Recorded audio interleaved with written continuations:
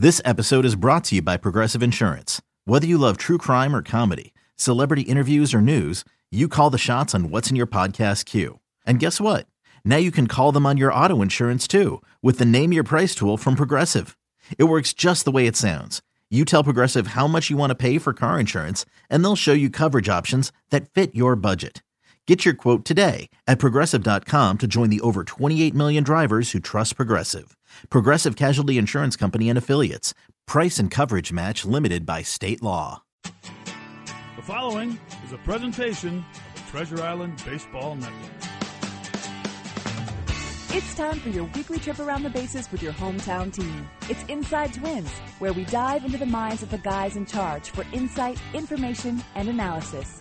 Inside Twins is brought to you by Continental Diamond, home of the best diamonds outside of Target Field. Here's your host of Inside Twins, Corey Provis. Well, good afternoon, everyone. Welcome to a special Easter Sunday edition of Inside Twins. I'm Corey Provis today from Target Field, just outside the Thomson Reuters Champions Club final game and the rubber game of this three-game series coming up in about an hour from now. Twins and the White Sox, the pitching matchup. Hector Santiago on the mound for the Twins.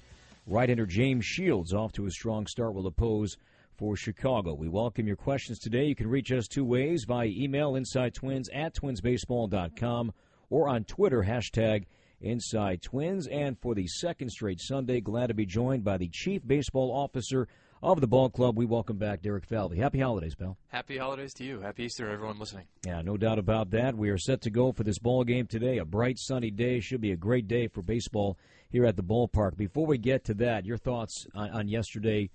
Pitching's been kind of your thing over the years in the from the professional standpoint.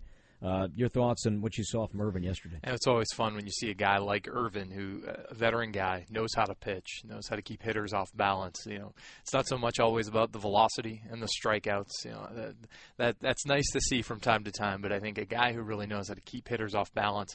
I love to see a game pitched the way he pitched it, commanding his pitches, spotting his slider where he wanted, the ability to go in whenever he felt like it, and efficient outing. So it was fun to watch. He's a special pitcher, and it was an exciting day for the Twins. Now, we were chatting before the show. Irvin has a no-hitter in his career. Came a few years ago, then with the Angels. He did that against the Indians in Cleveland, and you were there working for the Indians at the time, and you saw that performance from behind home plate. I was sitting right there in the first row behind home plate with a couple of our scouts, and you could tell early on in that game he had a really elite slider that day, and I think what was different maybe about that game versus yesterday, it wasn't so much the command in that game, it was just how good that slider was, how good the stuff was at that time. I think Irvin yesterday was more masterful in the way he pitched, the way he added and subtracted and located. I think back in that Cleveland outing, it was a bit more of just relying on how good that slider was that day. And also, too, with that slider, it's not always a chase pitch. It can be a true strike, and he threw that to both sides of the plate. I think that's what you use those outings as an opportunity to help young pitchers develop, not just guys here at the major league level, but guys throughout your system, because we all look at the radar gun. We all think about what that number looks like, and that's a big part of it. But what Irvin did yesterday was the ability to change speeds, to use your slider, as you said, Corey, for a strike, but the ability to get it off the plate when you needed to get a guy to swing and miss. I think that's pitching. That's beyond just being a thrower. And I think for guys like Adalberto Mejia, who just pitched the night before, for him to sit there and watch that game and see how a guy pitches and hones his craft, I think that's something we want all our guys to watch and learn from. And Irvin's a great, as the leader of our staff, he's the great guy to do it for us. Now, I want to go back to Mejia a bit later on in the program, but this note about Irvin from the Elias Sports Bureau, I think, is very interesting. It's the second earliest in the calendar that a Twins pitcher, and this is going back to the Washington Senators days as well, has thrown either a complete game no-hitter or a one-hitter. He's the earliest Twin to ever do it, but Walter Johnson did so back in mid-April. He beat Irvin by a day, April 14th, 1910. So what you saw from Irvin, did you get a sense that Irvin was going to come out of the gates the way he has based on spring training? And he was gone briefly with the WBC and the Dominican team, but did you get the sense that what you saw from Irvin in camp could translate come opening day? You know, I think with Irvin, you have to. This guy's a veteran pitcher. He's been around a long time, as you talked about. He's thrown a no-hitter in the big leagues. This guy's pitched in postseason games. I mean, this is a guy who knows how to pitch, no question. So I think what you recognize when you see a guy like that is even going back to last season, really. This guy's pitched exceptionally well now for a good chunk of time, and he knows how to go about his work. And that work sometimes in spring training is maybe commanding his fastball for a given day, but not working that much on his secondary. So there's an immense amount of trust you place in that guy to go through spring training. And I think what we've seen is the reality is that you use those months in February, March to get ready for the season. Now, sometimes that leads to outings and otherwise that maybe we overreact to in terms of quality in spring training. But it might be that a guy's working on the changeup for that day, and it's maybe not the pitch that he knows is his best pitch right now, but that's the best time to do it in mid-February and early March. So I think what we saw from Irvin this spring was just an ability to continue to build up to where he needed to be to start the season. Well, he's a professional. We knew he'd start the season where he needed to be. What do you hope that not just starters and not just Mejia, but other guys on the team, starters, bullpen guys, if they're going to watch and study why Irvin was so good yesterday, why he's been so solid to start the year, more than just the numbers, the lack of hits, and the lack of runs, what do you want them to truly take away from watching what Irvin Santana does? I think what Irvin does, we touched on it briefly, but learning how to pitch, transitioning from a thrower to a pitcher, I think is something that all young pitchers go through at some point in their career. What I mean by that is, as the situation ramps up and runners get on or your command's not there, a lot of young guys try and throw through that with more effort. More intensity, more velocity, they get frustrated with themselves and then they try and attack harder.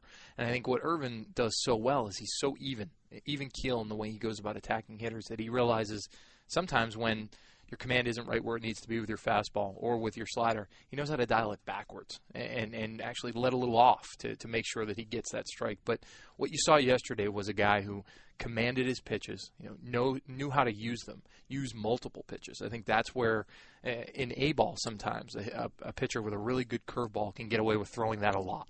And so you fall in love with it and you throw it over and over again when you realize that the best thing he can do right then is throw his changeup more because that will allow him to be effective once he finally gets to the major leagues. And we need to impress upon young players that it's not just the performance at the end of the day in the minor leagues that's going to get you to the major leagues. It's working on the things that are difficult, that are challenging, you're being willing to fail. And sometimes that won't lead to the best line at the end of the day, and you might not be the pitcher of the week that week in Cedar Rapids. That's okay. That's an opportunity to grow and develop and learn. That's a good segue. We'll take a break, come back, and on that note, Derek's thoughts on the start of Jose Barrios and how long the Twins will stick with 13 pitchers with the innings they're getting from the starters for the most part to start the year. More with Derek Falvey next. Inside Twins rolls on. Easter Sunday edition on your home for Twins baseball. This is the Treasure Island Baseball Network. Welcome back, Inside Twins, brought to you by Continental Diamond, home of the best diamonds outside of Target Field. Easter Sunday from the ballpark. Twins and the White Sox rubber game of the series coming up at 3:10. This program until the bottom of the hour. Chris standing by with the pregame show, Hector Santiago and James Shields. We touched on Irvin Santana, Derek, back in our first segment, staying with pitching and most notably sticking with 13 pitchers. That's the way the Twins kind of began the season. You find yourself, the team does, early in a stretch of continual play with the innings you're getting, and it's easy to ask after you get a complete game like you did yesterday, but will this stick around for a bit longer? Do you see the team holding 13 pitchers for the foreseeable future? Yeah, I think as we talked about last week and even before that, when we went with 13, you realize you're opening in a lot of cold weather cities. You're not sure what the weather's going to bring. Great example of that is the last couple of days against the White Sox. I think going into Friday's game, we weren't sure that one was going to be played with the way the weather looked. And then even yesterday, you weren't sure a few days out whether or not Saturday was going to look great. We've been very fortunate with the weather, I think. So certainly that hasn't come into play. But I think we'll evaluate it day by day. I think the reality is we've been able to get all those guys in the game. I think one of the things you worry about when you go with 13 is can you get all those guys enough innings where they're fresh, where they're being used, where it's impacting you. And we've been able to do that. I think it's given Paul the flexibility in some games to allow a guy like Justin Haley to go a little bit deeper into a game, knowing he has some other arms behind him. So we'll take this one day by day and maximize our roster. I think Paul's done a great job of using our bench and having the ability to rotate guys through, keep those players fresh. I think the guys that didn't start the season as regulars have had more plate appearances than, I haven't looked this up, but I'm sure than most teams have for most of their bench players. So this has been a good fit for us here in the early going, but we'll pivot when we need to. Craig Breslow's appeared in just 3 games to start the season. Is it too early to judge whether or not the new arm slot, the new motion, the new action is working well for him? I think for Craig, he feels good. We saw it in spring training. We saw the things that were going well. We saw what he was learning from. I think with relievers, it's really hard to judge anything in the early stages of a season. It's just so few innings, so few appearances, as you just talked about with Craig. I think we need to see this over a much longer period of time to assess where he is, because it's a meaningful change. I think Craig's done a really good job of staying consistent with it, working in his bullpens, making sure that he feels good when he comes into games, and he's been effective for us. Now, speaking of the bullpen, a guy who has really stood out to me has been Tyler Duffey. The innings he has received, he moved over with that breaking ball now, facing right-handed batters. Got a tip about that from Bert Blyleven. A guy that can start, be a long man, but maybe situational as well. Yeah, I think Tyler has the ability to do a lot of things to help a team win. And what we've said from the get-go, and even when we made the decision to go with Mejia in the 5th slot, is I view Tyler Duffey as a guy who has a chance to start for us and still be a member of our rotation that will help us long-term.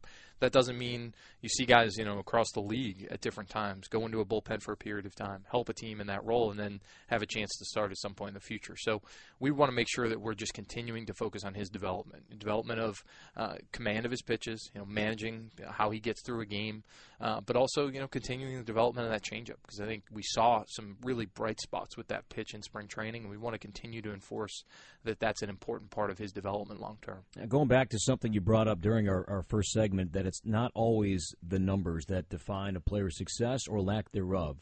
Jose Barrios, for example, a few starts with Rochester, amazing numbers. You pull those away and you peel a layer back. What else are you seeing good and bad about the way he's throwing? I think with Jose, we talked during the course of spring training. We had a chance to work with him early. He went off to the WBC, which was a great experience for him, but it did get him out of our camp for a little while, so we couldn't work as actively on some of the same goals that we had set in the beginning of camp. As we got toward the back end, we made some adjustments to his plan, specific to how he worked, as a pitcher, stuff that Eric Rasmussen, Neil Allen, Stu Clyburn, the group all together worked together to build this plan. And we feel he's really effectively shown how that's played out in the first couple of starts. Fastball command's gotten a little bit better. He's attacking the zone more consistently. I think in his start the other day, he only got to 2-ball counts, I think 2 times, through the course of that start. So we've had a chance to see him continue to mature as a pitcher. Now, he had some performance in the Major League last year, some up, some down. Certainly there's, with young players, when they get to the Major League level, you'd hope that it would be consistent and there was a linear progression and you'd get there and just be the pitcher you're going to be long-term right away.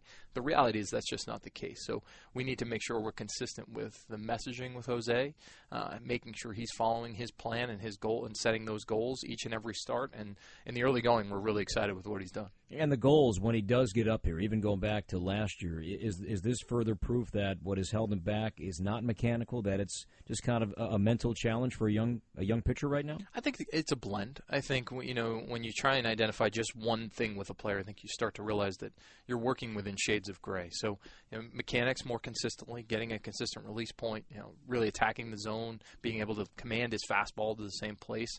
That's a combination of both mental and physical. So I think Jose's getting more and more experience now. He's still a really young kid. So getting that experience at the upper levels of the minor leagues and having had some at the Major League level, we'll see that maturity translate over time, where we believe he's going to be a meaningful pitcher for us. Time for a break. We'll come back and shift gears and talk a little offense, get Derek's thoughts on Byron Buxton's first 2 weeks this season. That and more coming up. Inside Twins continues on your home for Twins baseball. Welcome back. Inside Twins continues. Brought to you by Continental Diamond, home of the best diamonds outside of Target Field. Corey Provis alongside Twins Chief Baseball Officer Derek Falvey. We have spent time on pitching. Let's kind of move now to offense. And, Byron Buxton, 40 at-bats, and you can't help but talk about and look at the 21 strikeouts. When you see those numbers continue to climb What's your assessment? I think Byron's had certainly not the start that he's looking for offensively. I think the thing that you look for with a young player, we just talked a little bit about pitching, about the struggles that young players can go through, is that you see that he's gone about his work the same way every day. He continues to get in the cage with James Rousen and work with the coaching staff and find ways to improve. And so it's important for me to see that the confidence is still there and that the belief remains with where he is as a player, because we believe in him. We believe in him, and we want to know that he believes in himself. Again, like we said about pitching, while we want all players to perform at their peak level right away, there are some ups and downs. And Byron yesterday, I think, had a good day. Had a chance to drive a ball to the right center gap, get himself on a good roll here. The other thing I would be remiss if I didn't mention is just how good the defense has been. And I think there's a lot of ways to impact a baseball game, and sometimes not all of those are going well at the same time. So we want to make sure that Byron's focused on how does he help us win every night. And we're confident long term he's going to have a chance to be the offensive player we all want to see. But he's going through some tough times right now, and we're going to continue to support him. I thought Brian Dozier nailed it this week. This was on the last road trip. This was after the Twins lost Tuesday in Detroit to go to 5-2, and he said, Buxton's fighting it. He's not alone. Many are. But the Twins are not 5-2 without Buxton and the defense he's playing. So with that being said, can you ignore and put aside the offensive struggle and say he still has a very important role with this team because of what he does in center? Yeah, absolutely. I think there's an element to this that the goal ultimately is to win baseball games, and let's find a way to play good defense. Let's pitch. Let's stay in the game and run the bases well. Let's certainly put up the offense to score the runs that have more than they do. And I think in Byron's case, he's had the ability to impact us in a number of different areas across the game. So we want to make sure we're continuing to enhance those while helping to support the areas that might be opportunities for development right now. And Brian's comments, I think, were spot on, which is we need to find ways to support players who are struggling, because we'll have pitchers who struggle. We'll have guys in the infield who are going to struggle. We're going to have outfielders who will struggle. So we want to make sure that we're finding ways to support and get guys through each of those stages of their career. I would imagine, too, that if a player is struggling, this maybe goes vice versa, but in this case, if you're struggling offensively and you take that out to your defense, then a roster move maybe is an easier call to make because he can't separate the two. Exactly right. I think what you're talking about right there is what I've been attentive to in Byron, the way he's gone about his work. He's continuing to progress, in the cage and trying to get himself where he needs to be offensively, but his work on defense hasn't changed. And when he gets on base and running the bases, we saw it the other day. He gets on first base. He's on second, and a few pitches later, on third, a few pitches after that. He's not looking to sulk, he's certainly frustrated, but he's channeling that frustration into positive development steps and continuing to find ways to impact us on the field. That's what's important. Jorge Polanco has committed one error at short, but you go back to spring training, the first couple of weeks, a lot of short hop throws to first, but as camp went along, the arm got better. It was stronger, it was accurate, and that's what we've seen here, whether it's been here or on the road. To me, Polanco's defense also, I think, should be advertised. It's been pretty good, right? I think that what you're talking about, it's interesting that you brought this up right on the heels of Buck, because it's a great example of the value in staying with a player and being consistent with your belief and your approach to how he goes about his work. This is a long season, and when you add spring training and hopefully playoff baseball at some point along the way here, you add a lot of months together. You can react quickly to short samples of performance over the course of short stretches in a season, particularly coming out of opening day. And I think Jorge at the beginning of spring training, maybe not where he needed to be defensively, but the work Gene Glynn put in every day, at shortstop to continue to reinforce how much we believed in his ability there and never ran from that. I think you're seeing that show up now, and that's the same on the offensive side with guys like Buck and others. All right, we'll take our last break, come back, and wrap up Inside Twins in a moment on your home for Twins baseball. Wrapping up Inside Twins, brought to you by Continental Diamond, home of the best diamonds outside of Target Field. Corey Provis alongside Derek Falvey. Fans, and I'd put myself included, just have fun looking at the lineup every single day, and you look at all the different guys in different spots. Traditionally, should they be there? Do we all put too much into that each and every day? I think I agree with you. I like looking at it. I like seeing where guys are. I think on a day-to-day basis, Paul's just looking to extract as much potential out of that lineup when he creates it. And I think, we've seen guys over the last number of years, whether it's Joe Madden or others, that are kind of moving guys around throughout the course of a season. I think you want to balance the comfort that a player has where he's hitting in the lineup, but I wouldn't, I don't overthink that stuff. I think ultimately you're going to put together a good lineup, and you get all your guys going at the same time, and you're going to score some runs no matter where they're hitting. So I would say maybe we put a little bit too much stock into it. 5 seconds. Terry Francona is going to see you tomorrow. First thing he's going to say. He's just going to give me a hug. That's my guess. That's my first guess. I don't know what he's going to say. All right, great job. Thanks for your time. Thanks, Court. We thank Derek Falvey for his time. Stay tuned. Chris's pregame show is coming up next. Then it's Game 3, Twins and the White Sox, and you're home for Twins baseball. Okay, picture this. It's Friday afternoon when a thought hits you. I can waste another weekend doing the same old whatever, or I can conquer it. I can hop into my all-new Hyundai Santa Fe and hit the road. Any road. The steeper, the better. Because my all-new Santa Fe is available with H-Track all-wheel drive, so I can hit the trail without a worry in the world. Heck, with 3 rows and best-in-class rear cargo space, I can pack the whole family in with all our gear. We've got available dual wireless charging for our phones, so we'll never lose touch with civilization, and we won't lose touch with the primordial power of Mother Earth. So which is it? Waste the weekend or do something a little more epic? And conquer it in the all-new Hyundai Santa Fe. Visit HyundaiUSA.com or call 562-314-4603 for more details. Hyundai, there's joy in every journey.